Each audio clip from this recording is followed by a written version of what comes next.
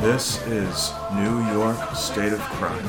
A podcast exploring New York's most disturbing criminal cases. I'm Peter. I'm Brenna. And welcome back. Episode 7. Welcome, everyone. Really glad to have you back. I want to thank the 2 individuals who left us reviews on iTunes and Apple Podcasts. That was so nice of you. Even the one that was mean. Just to be thought of, really. To me, I love it. I mean, I'm always glad to be in the minds of haters, so good or bad, it's all the same to me. I live inside you. Okay. And obviously, thank you all for tuning in and listening. What else? What's up? We're trying a new recording setup this time. Usually we're in the kitchen, and now we've set up in our bedroom. And I bought this silly-looking baffle thing off of Amazon to help keep the noise of East Harlem out of this podcast. We obviously love our neighborhood and we love East Harlem, but goddamn, you guys are noisy sometimes. So the news and true crime, there's been a couple things that came out that you were talking about.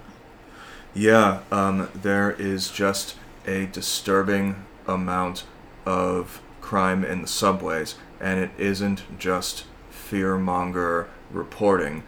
People, well, we actually kind of talked about this last week, didn't we? Yeah, we talked about the guy who was stabbed. The A-Train Ripper. Mm-hmm. What was it that had me fraught this week? Was it people getting run over? Well, yeah, but we'll do an episode on that. But there's a police robot dog. Oh, the police robot dog, right. So, probably some of you guys have seen this before. This is something that I believe was originally developed by the DARPA program, which is it's the Defense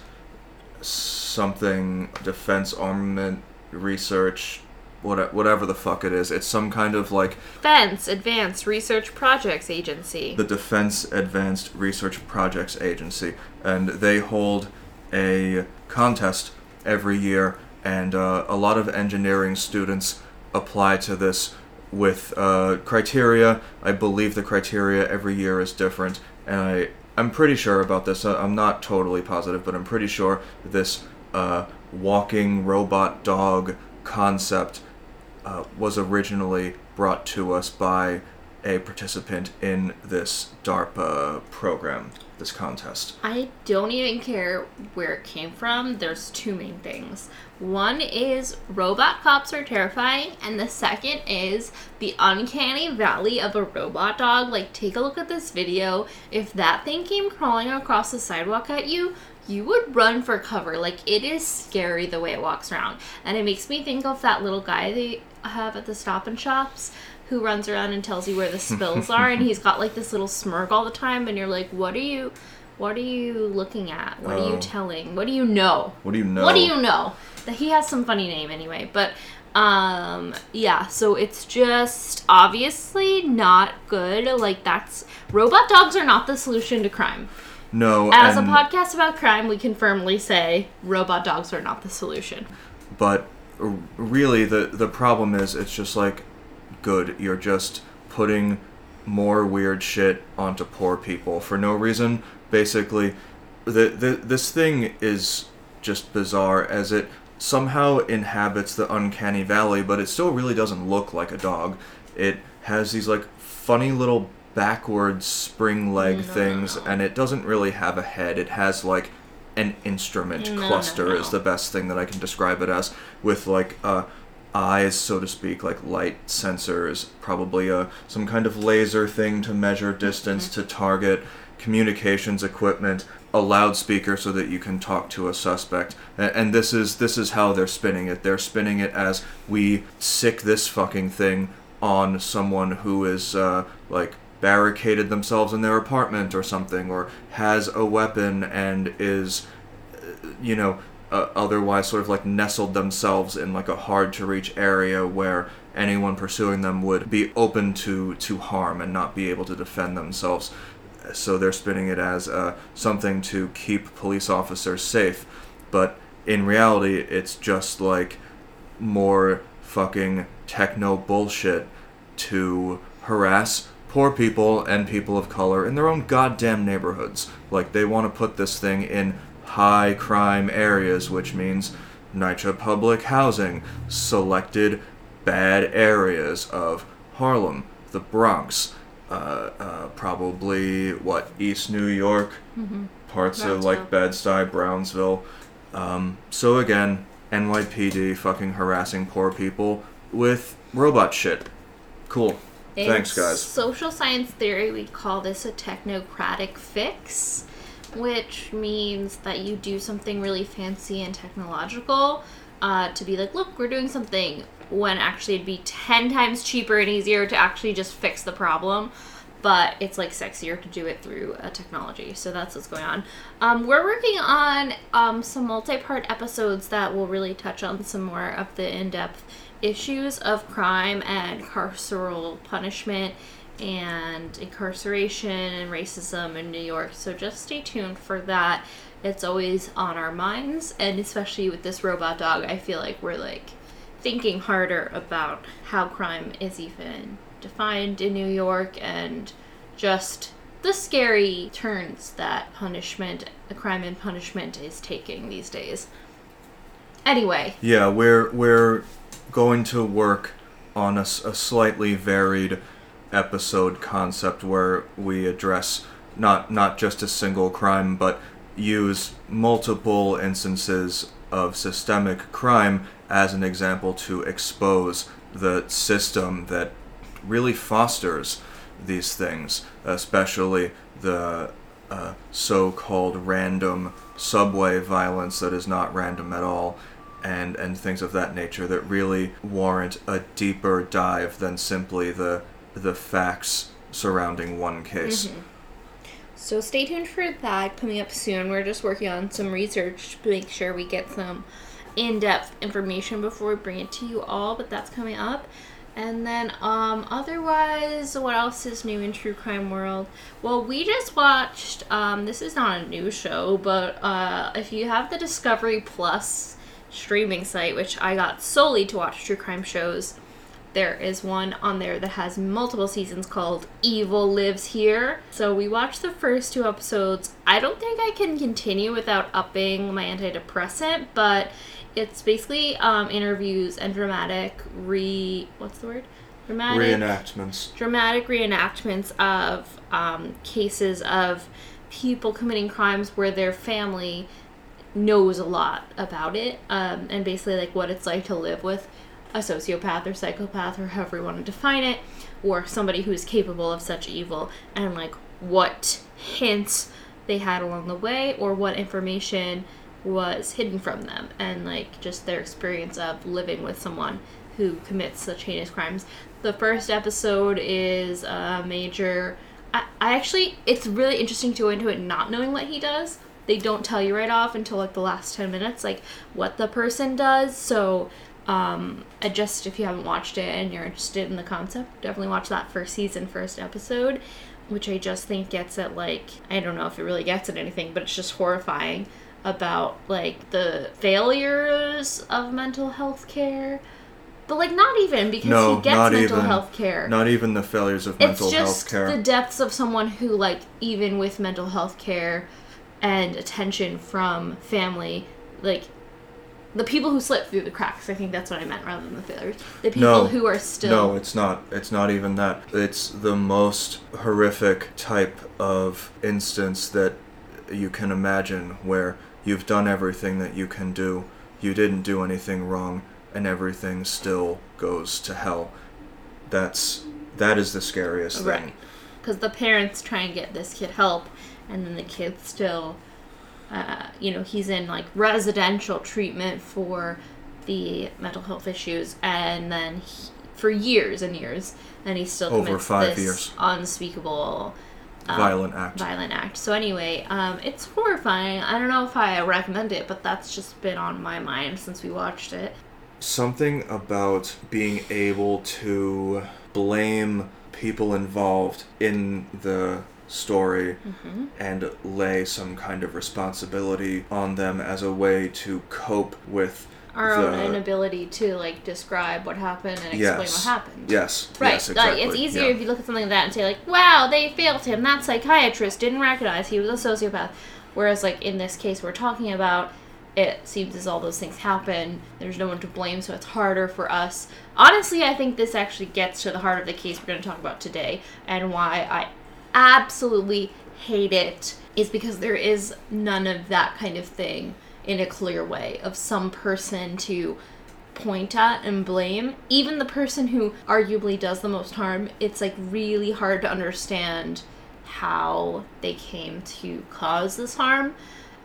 Which we'll get into, but I think that's what is the most difficult when we have a case where there's not a clear explanation. When it's something so easy where you can be like, look, XYZ person was sexually abused as a child, and then they started sexually abusing other people, and here's the cycle of abuse. Now that's something we can target and solve and stop in the future. It's clear cut. When it's gray and when it's, well, this person had all the help in the world and loving parents, and they still did this. Well, like, then what could we do? We couldn't have done anything, and it's really hard for us to acknowledge that. So I think that's actually a good segue into this case, which I'd like to talk about for the next few minutes and then never think about again. Yeah, this is actually more related than I thought it was when we watched this episode. The Evil Lives Here, yeah. Right. So content warning for this case includes addiction and alcoholism, death of children, vehicular homicide, and sexual abuse. This is the case of Diane Schuler, the Taconic Wrong Way driver. So this happened on Sunday, the 26th of July in 2009. The story begins at Hunter Lake Campground in Parksville, New York, which is Sullivan County. Diane Schuler and her husband and her kids are at the campground. They're finishing up a quick weekend away, and it is early in the morning. Yeah, so apparently they came to this campground a lot. They had done this for a couple of seasons, which I think is fairly common for people from Westchester, Dutchess County, like where we're from, to like just get away somewhere like Lake George or up in the Catskills, right? So they were doing this as a summer getaway. So this is right in the middle of the summer. It looks like they just went away for the weekend. Diane is 36-year-old mother of 2. She's married to Daniel. By all accounts, they have a great marriage. They're like super in love. Diane is a very successful business executive of some sort for Cablevision. She actually didn't finish her college degree. She went to community college and then got this job where she could rise through the ranks of the administration without really doing any formal education, and that seemed to work for her. And at this point, she's making 6 figures in her job. So she's supporting the family. Daniel has a job as well, but he makes like less than half of her salary. So she's the main breadwinner for the family. They have 2 kids together, and Diane her friends all describe her as someone who's really in charge of their life. She directs their social life, their home life. She, directs what Daniel should do and how he should take care of the kids. She helps plan parties for everyone in the family. So she's just kind of this all-around do-it kind of gal. Alright, so this morning of Sunday, the 26th of July, Daniel says he woke up really early, so around 5 or 6 a.m. he was cleaning his boat, so they had been taking it out on a lake. He had to clean it up so they could move it back home. Then about an hour later, Diane wakes up at 7. She wakes up the children, so her and Daniel have 2 kids, Brian, who's 5, and Aaron, who's 2. And then Diane's nieces are also with them, Emma, who's 8, Allison, who's 7, and Kate, who's 5. These are her brother's kids, the Hance family. Right, her brother's name is Warren Hance, and these are all the Hance children. So she's got 5 kids with them right now, so that must be fairly stressful, getting 5 kids up and ready at 7 a.m., I can imagine. Okay, so at 9:30, the family leaves the campsite. Daniel takes a pickup truck that the family had with a lot of their luggage and the family dog, and then Diane takes her brother Warren's minivan with the 5 kids. So they're just heading home. She's going to drop off her brother's 3 kids and then go home with her kids and get ready for the week, I assume.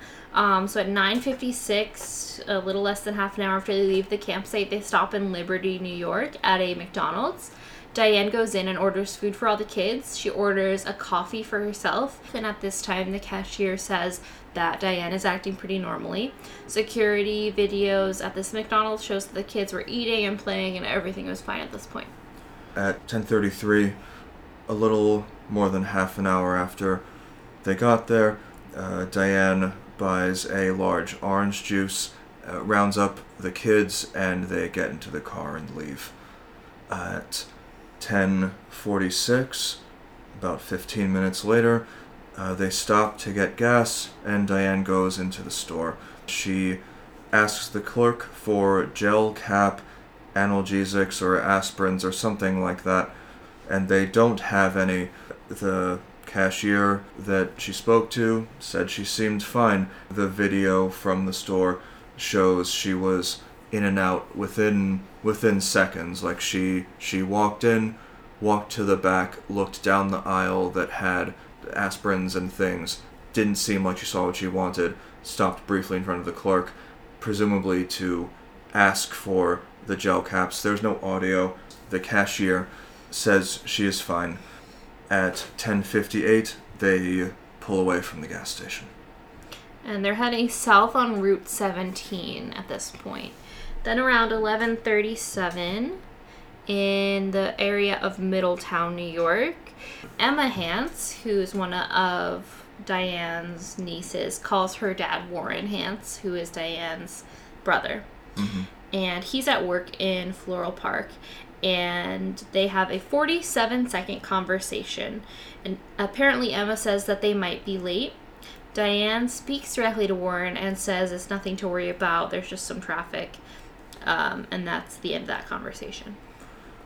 Yes, Warren later confirms that nothing raised his hackles about this conversation. There was nothing weird, no strange tone of voice, no concerns to be had whatsoever. Between 11:30 and 12, a red minivan is seen being driven aggressively on Route 17 in Orange County, southbound toward the Middletown area.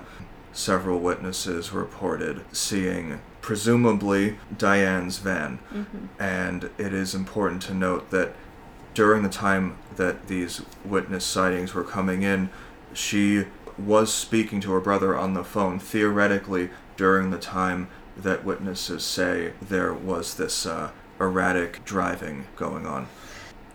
And then around 11:45, around the same 30-minute period when the aggressive driving was reported, witness saw a woman who looked like and was dressed like Diane Schuler, bent over as if she was vomiting on Route 17 outside of Middletown. And the red minivan later passes this witness's vehicle, and that witness says that the vehicle was zigzagging in and out of traffic a lot. It's important to think about just how fast Diane might have been going to not only catch up to, but then pass the witness mm-hmm. in their vehicle. And then at 12:08, Jackie Hance, who is Emma, Allison, and Kate's mother and Warren's wife, mm-hmm. So Diane's sister-in-law, calls Diane on the cell phone. They speak for about 2 minutes, and nothing seems wrong. Again, important to note that during casual conversation, nothing is wrong, even though all of this aggressive driving is happening. Like, there is already, mm-hmm. something is already wrong. At 12:13 p.m., the van goes through the Harriman Toll Plaza, and on the southbound section of the thruway, just past the plaza, this is between 12:15 and 12:45, witnesses see a red minivan with children inside being driven by a dark-haired woman, which matches Diane's description. weaving aggressively through traffic, straddling lanes, blowing the horn, flashing the lights, tailgating, basically every aggressive driving behavior you could exhibit. We're passing out of Harriman into Sloatsburg now, and it's again between 12:15 and 12:45, presumably closer to 12:45. A witness sees a red minivan pulled over just north of the thruway service area in Sloatsburg, and a woman fitting Diane's description is sitting on the guardrail looking ill, looking like she may have thrown up or like wanting to throw up. Another witness says that the pulled over minivan then enters the highway and begins tailgating him. The van unsuccessfully tries to pass him on the shoulder and then continuously lays on the horn for a mile. The witness pulls into the Sloatsburg service area and heads for the McDonald's. The van follows him, heading towards the truck parking instead of the car parking, and then drives over a grassy median to get back into the car parking. Then around 12:55 p.m., a 17-second call is made from Diane's phone to a wrong number, and this is as they're passing into the Tappan Zee Bridge area. Just 3 minutes later at 12:58, Diane calls Jackie Hance at home, and then Jackie later describes that Diane sounds out of it. And this is a 2.5-minute call that ends abruptly. Apparently the signal's lost, so the call just drops. 2 minutes later, 1:01 p.m., Warren Hance arrives just as this call is ending. He calls Diane back. They speak for about 8 minutes, and at this time Diane is going through the Tappan Zee toll plaza. This is 1:02 p.m. She's recorded going through the toll plaza, and she is reported to sound disoriented and just not sounding right. Emma gets on the phone. This is Warren Hance's daughter, Emma, speaking to her dad, and Diane pulls the car over.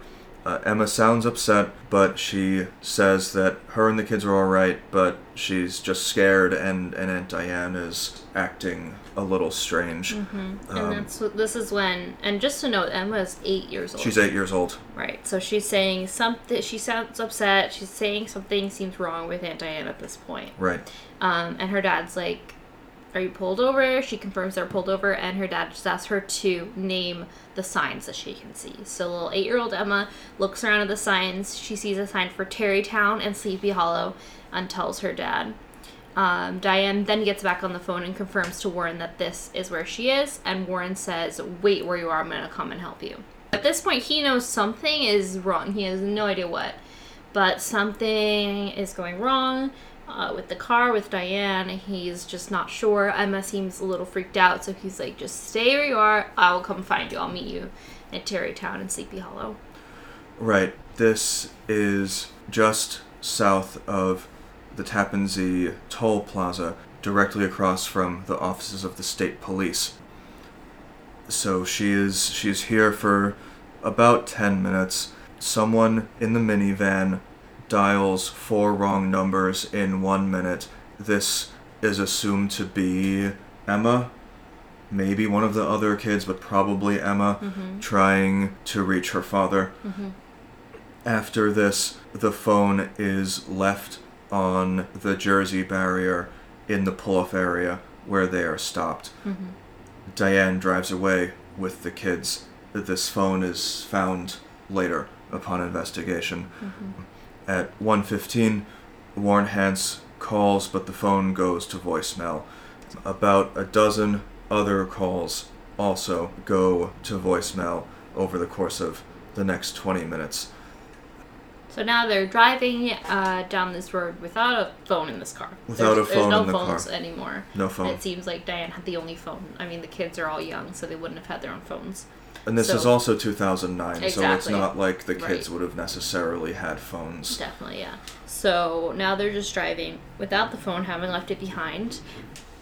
Sometime after 1:30 p.m., Diane turns right from Pleasantville Road onto an exit ramp for the Taconic State Parkway, heading in the wrong direction. So she turns onto the exit ramp, thinking it's an entrance ramp.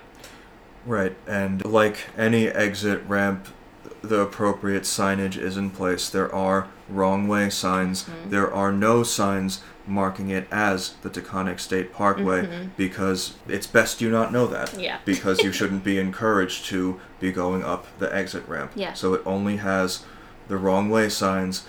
If I'm remembering correctly, it's got one set of signs on each Either side, and each signpost has a red sign with white lettering that says wrong way, and a do not enter sign, like a classical red circle with a line through it, and probably a car, like no car, don't do it. Yeah. Pretty much. Right. This is important to note because it is later said in defense of Diane that the exit ramp was not marked. It was marked. So she gets on the Taconic State Parkway, which, if anyone's unfamiliar with this road, I mean, I guess we can describe it. This is a pretty major artery between upstate New York and the New York City area, primarily like Westchester and northern New York City. The Taconic is a parkway, so it was built to be aesthetically pleasing. So it is tree-lined. There is a varying width of grassy, wooded median between the north and southbound sides, varying in width depending on the right-of-way and other natural features. Yeah, it's like, what, is it 2 or 3 lanes? Depending on the in there, section, yeah. it's 2 or 3 lanes in either direction. But still, the lanes are not particularly wide. Yeah. This roadway was built for a time when cars didn't actually go much faster than 55 miles an hour, though it is treated by most drivers as like a full highway. And there's basically no shoulder.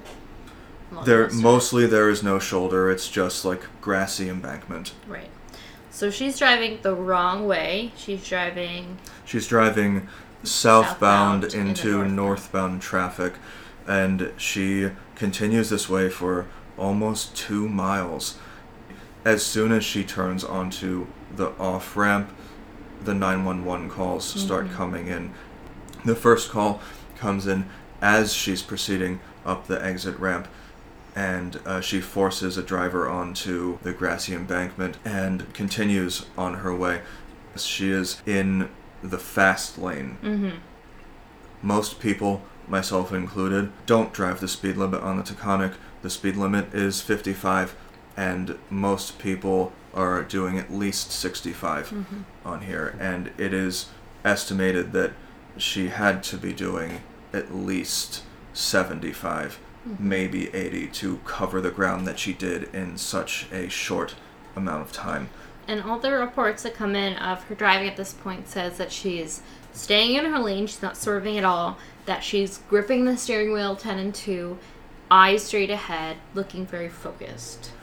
Yeah, the witness reports say that the manner of driving, while it's insanely aggressive, is not like erraticness. She is laser focused. She's in her lane, not all over the road. 911 calls are coming in. They're so stacked on top of one another that, someone calls in and says, I'm driving on the northbound Taconic, and they say, yeah, the person is going southbound. The 911 operator already has had so many calls that they're just cutting off the people who are calling in and saying, we're on our way, because everyone is calling in, right? This is so frightening. The area that she's traversing is one with sort of gentle curves and a wide grassy median.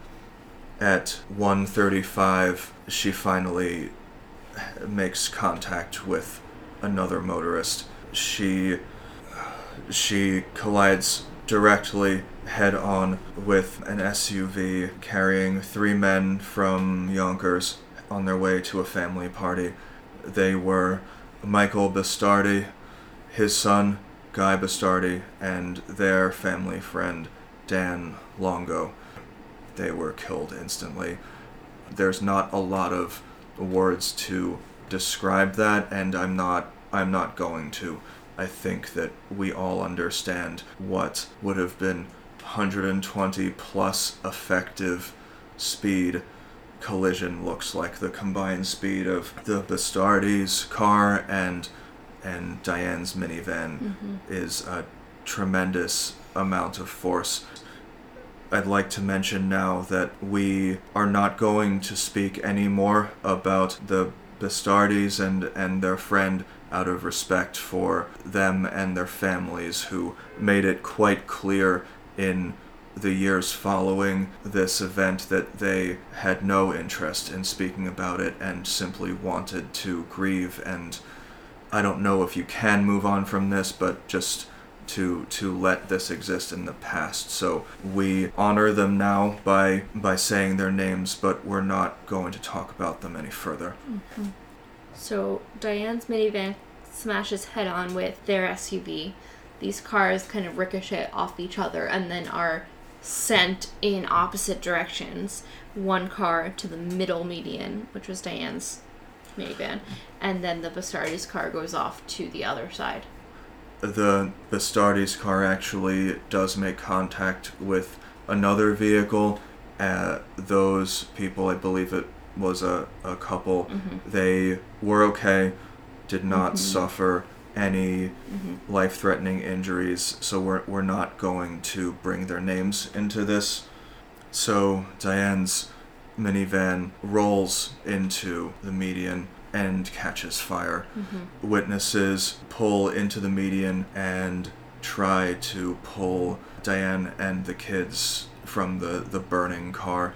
Diane, who is already dead, and they pull the kids out of the back. All but one of the kids died on impact. They took the bodies from the burning car and set them a little ways away. And then the first responding citizen realized there was one more kid in the car who had been underneath the others, and he was alive.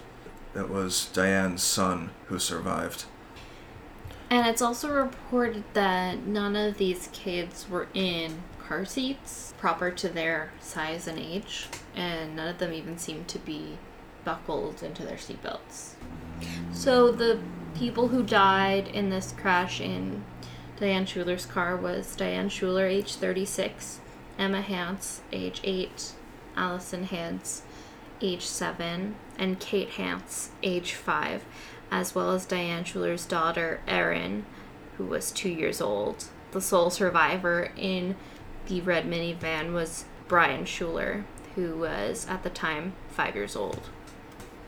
A few minutes after the first responding person took the bodies from Diane Schuler's minivan, emergency services arrived and controlled the scene. One thing that they did that was really important was some of the bodies had been taken out of the car, and then of course there's traffic stopped in both directions because of the crash, people trying to get a look at what happened, and news media starting to arrive, and some first responders held up white sheets to block the view to preserve the dignity of those victims. I think it goes without saying what we think of people who have to look at the crash on the highway, or really anyone whose first reaction to something so blatantly horrific is, oh shit, I gotta see that. That is vile, and I hope to never understand the mindset of someone like that. Wouldn't you say a podcast is a little bit like that? Well, since we're talking about it. We're talking about it to honor the victims of something heinous that is not just something that was perpetrated by one person, but by the life experiences of Diane, which we'll get to in a minute, and some of the societal norms and pressures that would have affected her. So I don't think it's quite right to say what we are doing is necessarily the same as stopping your car to try to take pictures of a crash which killed 8 and trying to get a picture of it. I'd like to think this is a little less crass, a little more respectful than that. And now we'll get into why this might have happened. This was a huge, huge controversy right as it happened, and then in the time between the incident and the confirmation of the circumstances of this incident. So, as if this couldn't get any more tragic, a few days after the incident, the autopsy report confirmed that Diane's BAC was 0.19. The legal limit for drunk driving in New York is 0.08. So that is significantly higher than legal intoxication. And they also found that there had been about 6 grams of alcohol in her stomach that had not yet been digested. It is estimated that there was about 10 shots of alcohol in her system, plus the little bit that was not yet digested in her stomach. There wasn't any food or anything else in there, just alcohol and presumably a little bit of iced coffee and orange juice. The report states it was just like a gray liquid containing alcohol. There was also a rather high amount of THC in her system, which implies that she could have smoked a joint within as close as 15 minutes to this incident happening, but perhaps in the window of 15 minutes to 1 hour previously. It's kind of hard to tell with marijuana usage the exact time of consumption. Mm-hmm. So this is more shocking than just the deaths of Diane and the kids. Now this entire image of who Diane was as a person is shattered, and it's shattered with such force and resoluteness and indisputable fact of a scientific examination that she was not who she appeared to be. But Daniel, Diane's husband, refuted this fiercely. Extremely fiercely. As the autopsy came out. He insisted Diane was not an alcoholic, that she did not use drugs, that she would never have used drugs or drank with these kids in the car, that she was a good mother, a good wife, loved her kids, and just never would have made these decisions.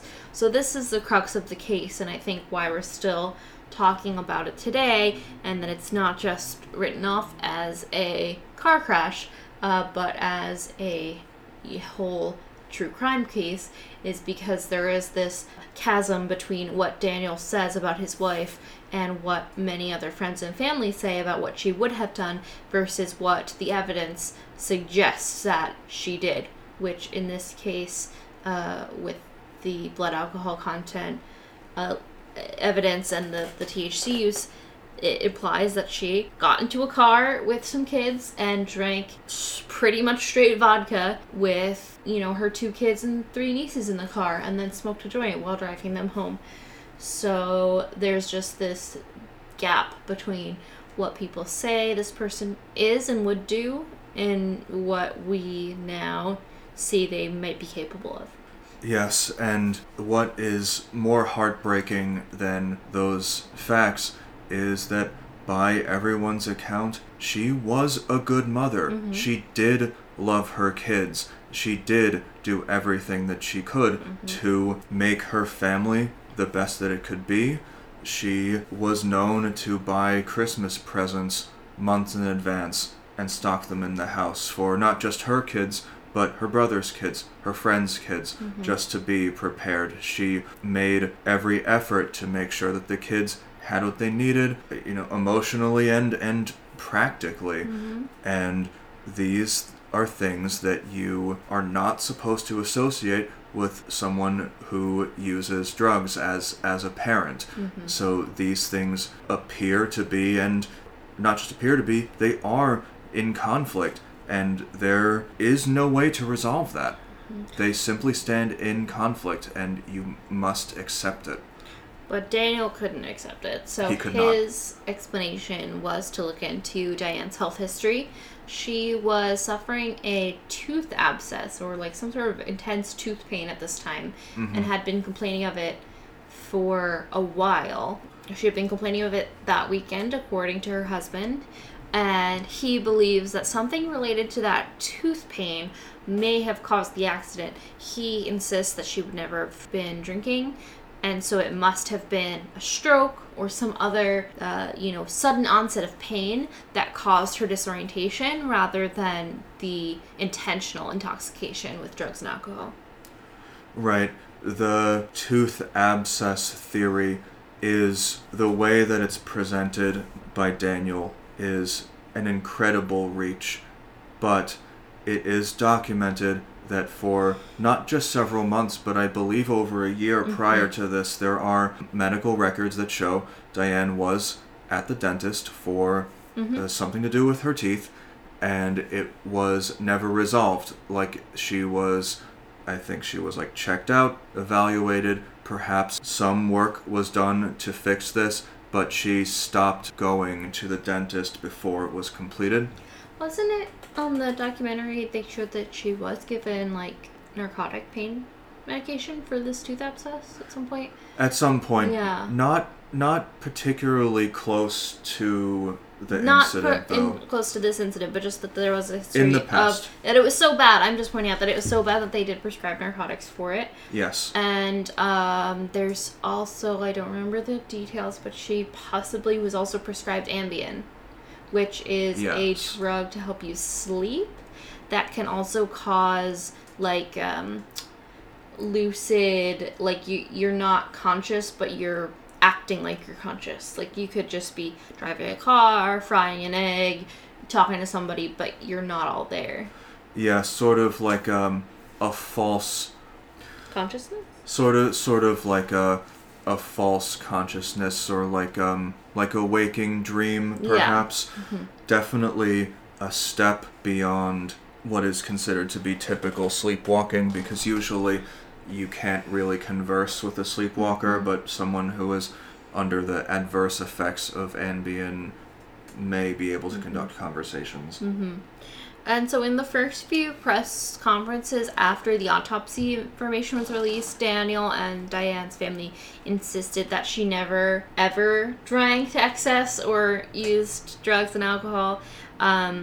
Later, as investigations progressed, it came out that multiple family members or friends of Diane's knew she used marijuana recreationally after her kids went to bed to help her sleep, just to help her relax from the day, which is not a crime. I mean, it was a crime in New York, but like, it's not a, in itself a sign of somebody with like a dependency. Like if you're in control of when you're using it, that's not any different than having a glass of wine when your kids go to bed.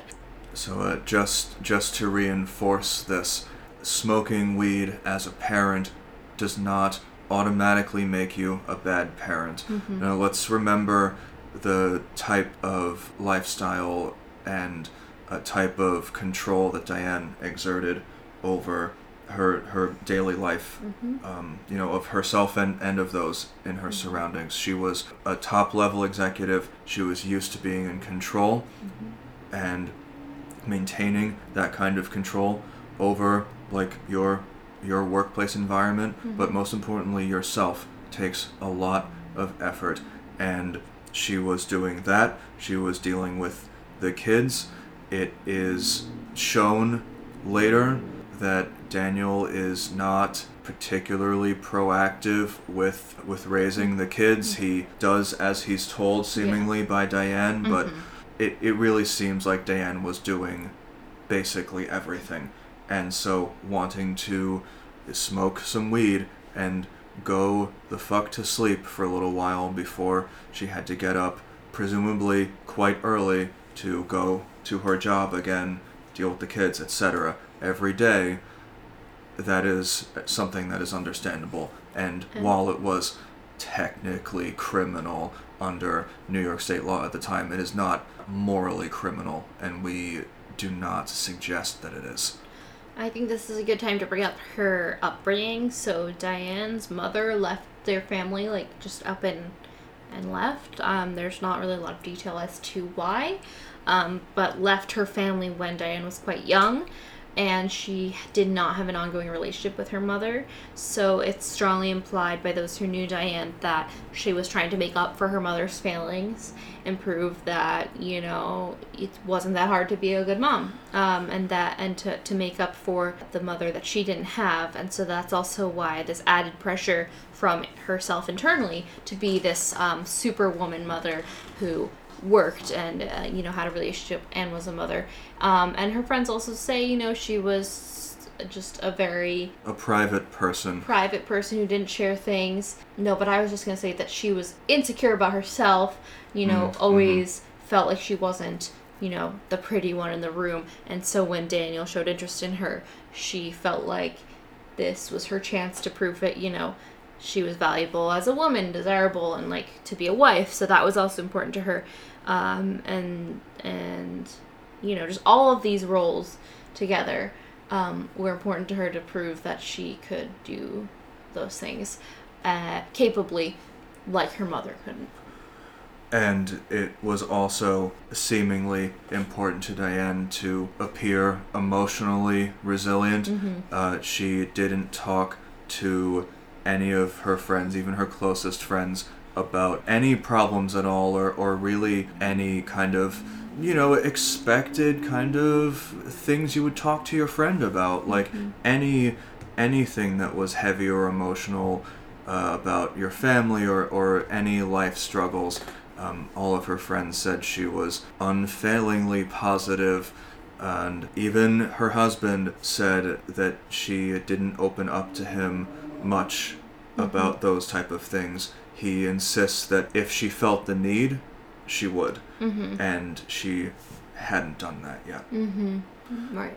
And I think it's also important to note now, going back to Diane's mother leaving her family, this left her with her father and several brothers, and an all-male household, and this is absolutely speculation, but it has been rumored by some people close to this case that she might have been sexually abused at home. And everyone knows by now what sexual abuse can do to a person, especially when it happens when you're a child. It manifests itself in all kinds of ways, and not just in the way where the victim themselves then becomes an abuser. Right, but that you take it out on yourself through, like, self-harming behaviors or ways of numbing yourself, like drinking a lot or smoking a lot or just trying to be perfect and punishing yourself when you're not perfect. So... And this is something that is reinforced by society upon women in general. So I think it isn't too much of a stretch to believe that perhaps her coping mechanism for this potential abuse would be to double down on what society already expected of her as a woman. So the theories, there's competing theories going into what caused this crash. We've already talked, I guess, a little bit about Daniel Schuller's theory that it was purely an accident caused by a medical event. Based on the medical evidence, this does not seem likely. So the other theories and things that we can talk about is, whether this was an accident in the sense where she did not intend to harm people, but was, obviously knowingly getting into a car under the influence and then caused this crash, or whether Diane got into the minivan with the intent to harm these kids or commit suicide through a car crash that day. What do you think about those theories?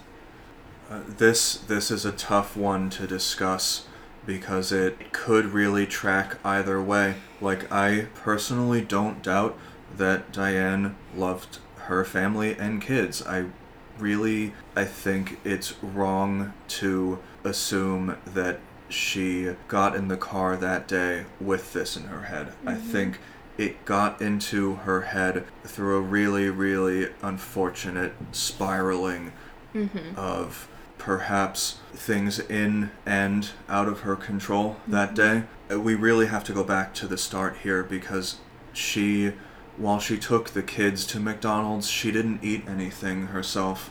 So she was on an empty stomach. Diane and her husband had been drinking the night before. Daniel doesn't confirm this at first, but like other details, as time goes along, he admits that they did have a couple drinks in the evening after they'd put the kids to bed on Saturday night.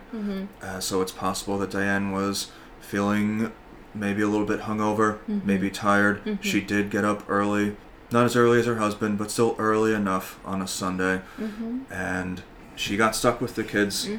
Her husband took the dog in his truck, and they slowly admitted to keeping some alcohol at the campground, supposedly a singular bottle of vodka, and a bottle of Absolute was found broken in the driver's side of the minivan when it was investigated by authorities.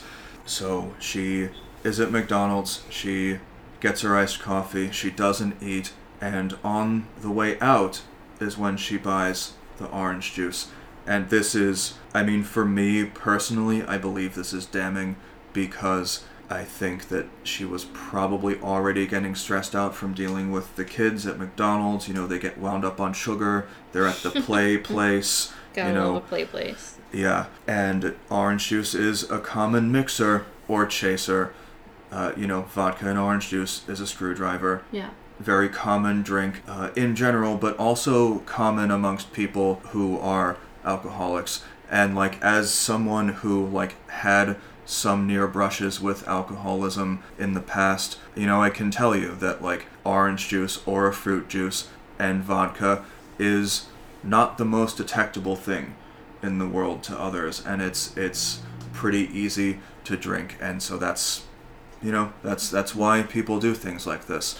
And she could have been doing that because, as Daniel suggested, maybe her tooth was hurting. She didn't have Advil in the car. She just thought, okay, let me just take the edge off I'll put one little glug of vodka in this orange juice, take the edge off this pain so I can concentrate on driving, stop at the Sunoco and get painkillers, right? Because they stop at the Sunoco 15 minutes after the place. So it could have been that, or it could have been she just had a headache and was nauseous from a hangover and just thought, oh, okay, tiny bit of hair of the dog, take the edge off. I really believe that she started out the drinking thinking it was under her control and just something to get her to the next step of managing this day of hectic activities.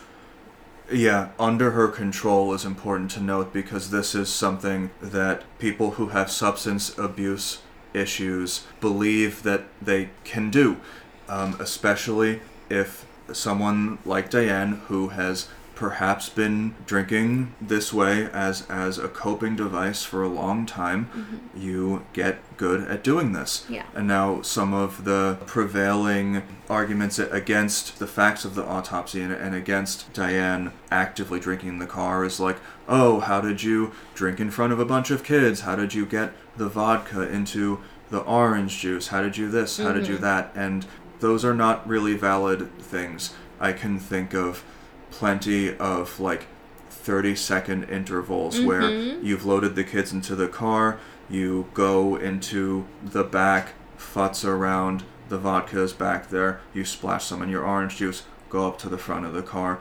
The vodka bottle was found in the front of the car, so it made its way up there eventually, and that is, that's brazen. Right. That is fucking brazen. Well,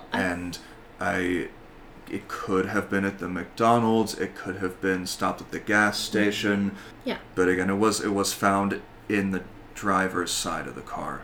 Right, under the seat. So she could have just been oh, my shoe's untied, glug glug. Easy. I mean, they're 8, 7, and 5. And Yeah. 5 and 2. They're not going to be like, what do you have up there? Like, they're not going to be asking questions. No. Well, this is also the thing that bugs me about this, though, is why did you bring it up front like Right. that? It was a large size orange juice in a Yeah. sippy cup. Not a sippy cup, a cup with a straw. A straw. Mm-hmm. Like a fountain drink cup. So Yeah. theoretically, you put enough in there once and Yeah. you go along with it. And then there's also the question of how she smoked the marijuana. When did she smoke the weed? When did she right. smoke it, and how did she do it without the kids knowing it? Unless she just did it in front of them. I mean, we don't know, obviously, because Brian doesn't remember anything, and everyone else... Right. That's the other thing, that people who are on Diane's side, or at least don't believe that she did this intentionally, say, oh, when did she smoke the joint? And, like, again, as somebody who smoked a lot of weed, it's not that hard to quickly choof a whole fucking joint. Like, I smoked a joint at a concert once, 2 seats away from somebody's dad. right. But It's again, like, leaning over like I was tying my shoe. Right. Right. Not very difficult. Not hard. Especially if the person you're hiding from does not know what the smell means. Right. And it's entirely possible that they didn't. Yeah. And this is the part where I believe she has to switch from I got this to damage control mode, because what happens often, some people call it being crossfaded or something, but like if you drink a lot and then smoke a lot, the effects of both the weed and the alcohol are intensified, beyond like a linear factor. It's definitely exponential. So she's sipping on her vodka, probably consuming more vodka than she might intend to, because perhaps the kids are annoying. Maybe she's just like fucking sipping it absentmindedly while she's driving. Or she didn't measure it. She didn't measure it, or again, she hasn't eaten, so it's going right to her stomach, and then she smokes the joint. And, again, as somebody who smokes like a fucking chimney, you don't always smoke the whole joint. Sometimes you smoke a little bit. Sometimes you smoke half of it. But she smoked the whole thing to her face after she had already been drinking, and it probably just smacked her way too hard, way more than she was expecting. I think what makes a lot of sense to me as someone who likes to be in control is that once you realize you've made a mistake or gone too far with something, you're not going to admit that you've made a mistake because you're in control. Right. So I think I read something on Reddit that described this, and it made so much sense to me that, she may have fully realized, I should not be driving these kids. I've done too much. But she's not going to pull over and call her brother and say, I'm too high and drunk to drive your kids home. She's just like, no, we're, an hour away from home. I can pull it together. And so she doubles down. And this is why when you see her driving, she's focused. She's like, if I just focus, my brains, right? She was known to be very smart and very, like, quick to observe things and, like, good at math. So, like, she's just like, if I can just focus and keep my eyes on the road, like, that won't betray me because I have the right goal in mind, which is to get these kids home safe. So it's fully, I think that's my theory, that, like, she really just realizes she goes too far, but not enough to be able to admit and ask for help. And she's just like, if I can just get to Warren's house and drop these kids off, and then we'll be fine. Yeah. I want to just make sure that we understand that Diane Schuler was not a stupid person. No. She could do complex math in her head. On several occasions, she does it in front of people. She was an intelligent person, a high-level executive in charge of quite a few people and quite a few important things for a, multimedia, like, national television operation. Right. So I think that's what I lean towards, is just that this is the case of somebody trying to be in control so much while, like, losing their grip on it and not being able to admit, like, I've lost my grip on this reality and control, and just doubling down so much on the image that she wanted to portray that she made this fatal error in judgment.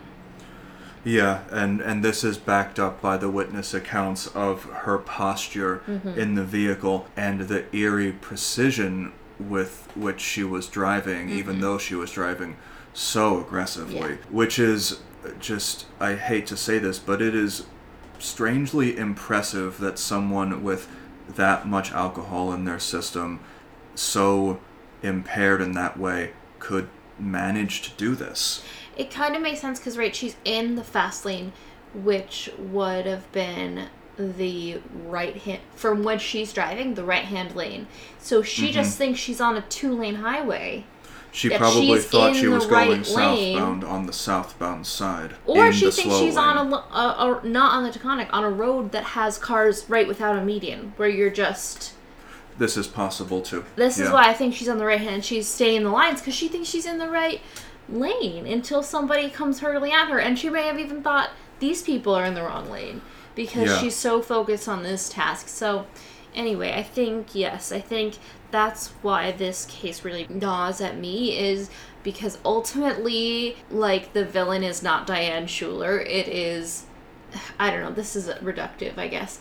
The villain is partially just the pressure that society puts on women to be perfect everything, and that it's unacceptable for a wife, mother, successful career woman to struggle with something, or to be unhappy about something, or to admit that she needs help, and that she was so invested in upholding this image of being the perfect everything that she was not able to ask for help, even when she knew she probably needed to, for the sake of the safety of others. Yeah, and it's also been speculated that she wanted to kill herself and wanted to kill the kids, and I don't think that I don't think that that's even remotely fair to begin speculating, because no one can ever know, first of all, what exactly was going through her mind, and second, it doesn't track with the rest of her behaviors towards her family up until this point.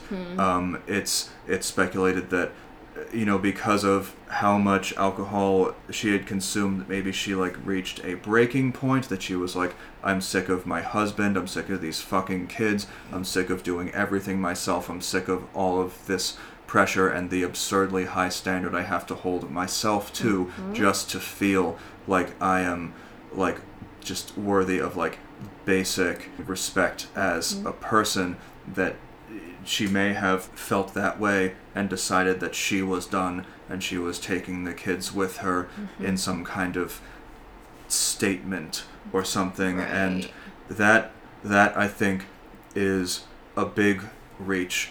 I think it's a lot more likely that she was like, you know, I can do this. It's just an hour in the car. Yeah. I have done this drive before, you know. I think that if she really wanted to die and she wanted to kill everyone in that car, there are better ways to do it. And there were better ways to do it even on that road. Like, there are plenty of bridges that run over the Taconic. There are plenty of solid objects to run a vehicle into anywhere. I just don't think, even if you're thinking like a family annihilator mentality, that she would have taken her nieces out with her. Like, I think even if she felt that way about herself and maybe even her own family, including her kids, which I don't think she would have, but like, even if we go that far, I just don't think it's within the psychology that you would also just take away your brother's children too. Right. And I'm just thinking of like an analogy of, like you're saying, doubling down on, like, I can just make it, it's another hour. Like, think about like at the end of a long trip when you're really tired and like, you know, you're like a little too tired to be driving, but you're like almost there. Like, I feel like that's a feeling I can identify with. No, I can force my eyes open, I'll be fine. Oh, I mean, it's definitely a feeling I can identify with, and I think probably anyone who lives upstate or anywhere that you have to be in the car for several hours on regular or semi-regular basis. I mean, there's been times where I was on my way home from something or other, and I was like, I don't really want to stop. I'll just get like a couple 5-hour energies and just like power it through for the last hour.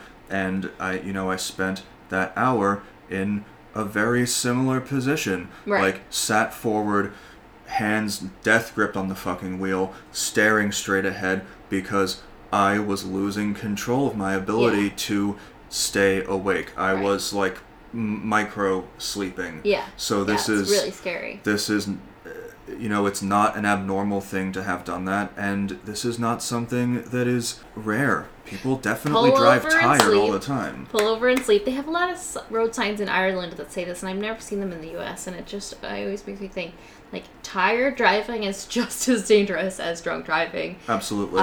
Like, just pull over and sleep. Like, I know nobody wants to, but it's really so scary. And multiple people in my family have had minor car accidents from falling asleep while driving. Right. So I'm hyper aware of it now, even though I don't drive much.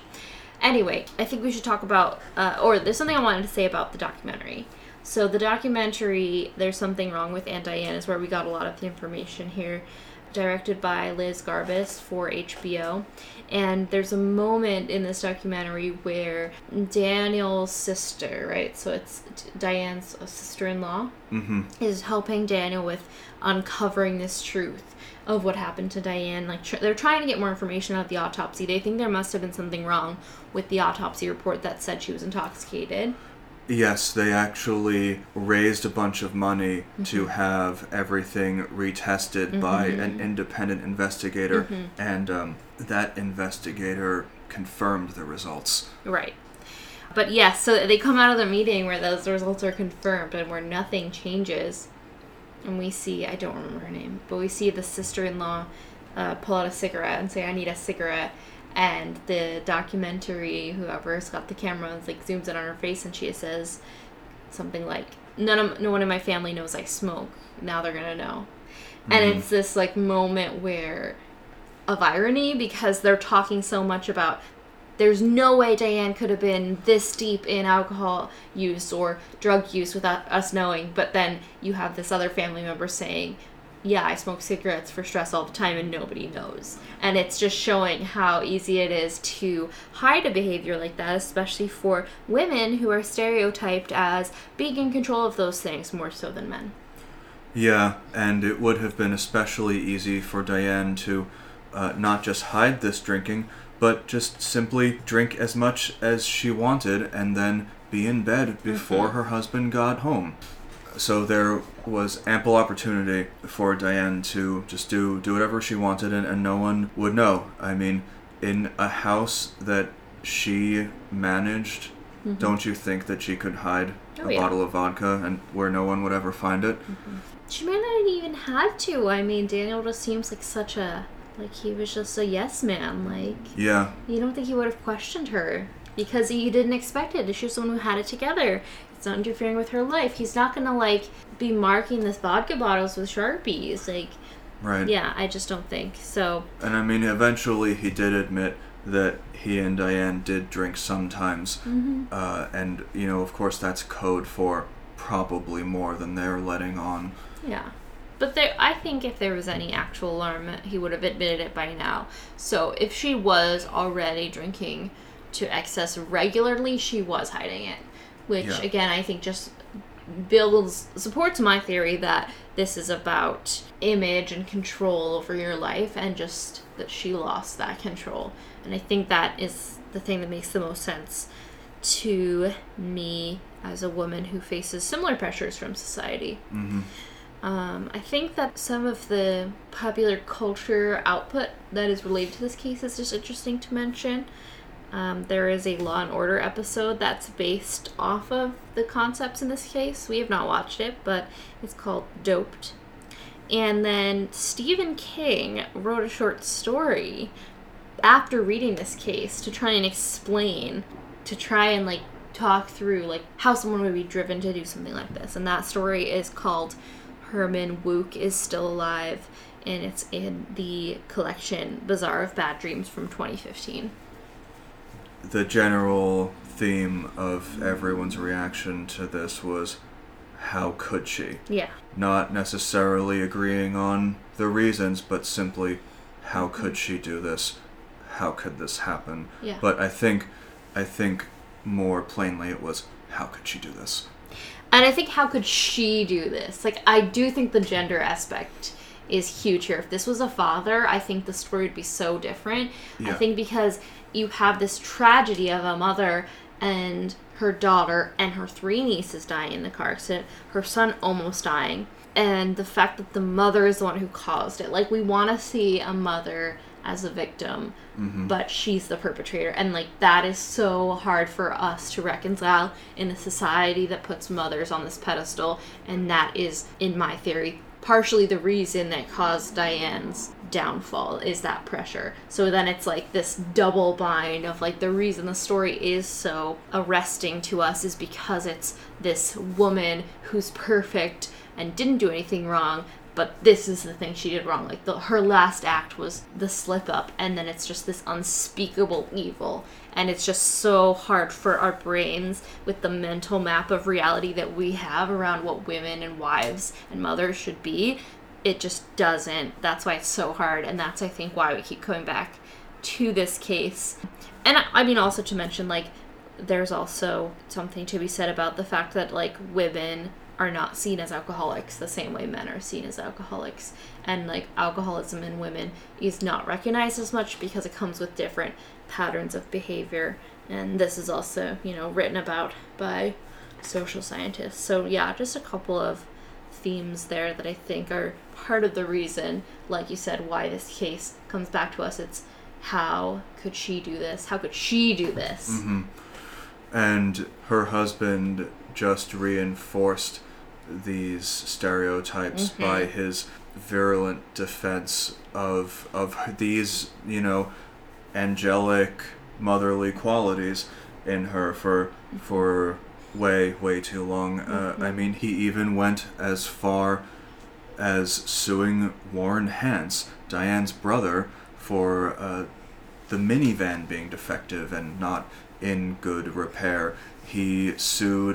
I think he sued the state or the DOT for inadequate signage on the exit ramp of the Taconic, and none of these lawsuits came to anything, but it just goes to show that he was trying so hard to keep this sort of crystalline image of Diane from cracking even further and you know, eventually blowing apart. And I also just want to mention that the sole survivor of this crash is Brian Schuler. He's in his teens now, and it's really hard to think about what he's gone through. You know, just growing up with the knowledge of what happened to his sister and his mother and his 3 cousins. And Daniel did not seem to have an easy time of becoming a single father. The family suffered financially with the loss of Diane's income. And Brian, as far as we know, does not remember anything from the crash, which might be a bit of a blessing. But, you know, we know that trauma compounds whether you remember it on the surface or not. So I just think he's been through so much through this whole thing, and just, like, my thoughts go out to him that he's managing okay now, because that's just so horrible to think about. Yeah, he is unfortunately permanently injured from this. I believe he lost sight in one eye, at probably some kind of brain injury as well. And you know how tough it is for kids to get adequate care sometimes, period, let alone kids with injuries and such grievous ones like Brian's. And you know, he's alive and sort of okay, but the weight of this has to be almost infinite on his shoulders. And I hate to say it, but I don't see how this is going to get any easier for him as he grows older. He's only going to understand more and more about what happened, and like you said, even if he doesn't remember it, that doesn't change the reality that he lives in now. Mm. Well, the other little bit of glimmer that came out of this was that Jackie and Warren Hance, who lost their 3 daughters in the crash, actually had a 4th daughter a few years later. Right. Yeah. So the 3 Hance girls who died in the crash have a living sibling, which obviously does not replace them, but it's just a little glimmer of hope that they were able to, build onto their family while mourning 3 people. I mean, I can't even imagine. So Brian also has a cousin, which is nice to share this burden with. And they also started the Hance Family Foundation to honor those daughters, and they raise money for self-esteem education for young girls, which is very nice. Can you believe that some people tried to give her shit for having another child? Yeah, that is, people will give women shit for literally anything. That's another thing we'll learn here, but anyone who's, I have no idea what it's like to lose a child, but we're in no place to question what anyone decides to do after they lose a child, let alone 3 in a way like this. So, if she wanted to have more children, that's her right, and it's her will. Yeah. To have another child, or to not, or to do anything with her life to just get by this fucking tragedy. Mm-hmm. Yeah, so I think that 4th daughter's name was Casey. Casey Hance, so she is another living, I wouldn't say victim, but, living member of this family who's tied forever to, this case, that her existence is kind of related to the fact of her sister's deaths, which is also kind of horrible, but, that's life. Again, another just incomprehensible relationship caused by this. I mean, Casey may not have ever been born as herself if this didn't happen. Yeah. So, a new life is brought into the world and is just inexplicably and horrifically bound to this. So this case is just unspeakably sad, and honestly, I really wanted to do this case because it struck me, I don't really know why it struck me the way that it did. Maybe because it just doesn't really make any sense no matter what way you think about it, and it's just fucking devastating. Every possible explanation is more gut-wrenching than the last. Mm-hmm. These are the sources for this episode. So to research this episode, we used the documentary Something's Wrong with Aunt Diane, directed by Liz Garbus for HBO. New York Magazine's coverage of the case by Steve Fishman and Lindsay Robertson. Timeline was provided by Newsday.com. Well, that was just fucking sad. If any of you listeners have any thoughts about this case, because this was so fraught and so contentious, we always welcome your comments and emails, but especially on something like this, share with us your thoughts about this. Our email address is newyorkstateofcrime@gmail.com. And also feel free to leave us a rate or a review on iTunes or Apple Podcasts, wherever you listen to the podcast. That helps other people find and listen to us.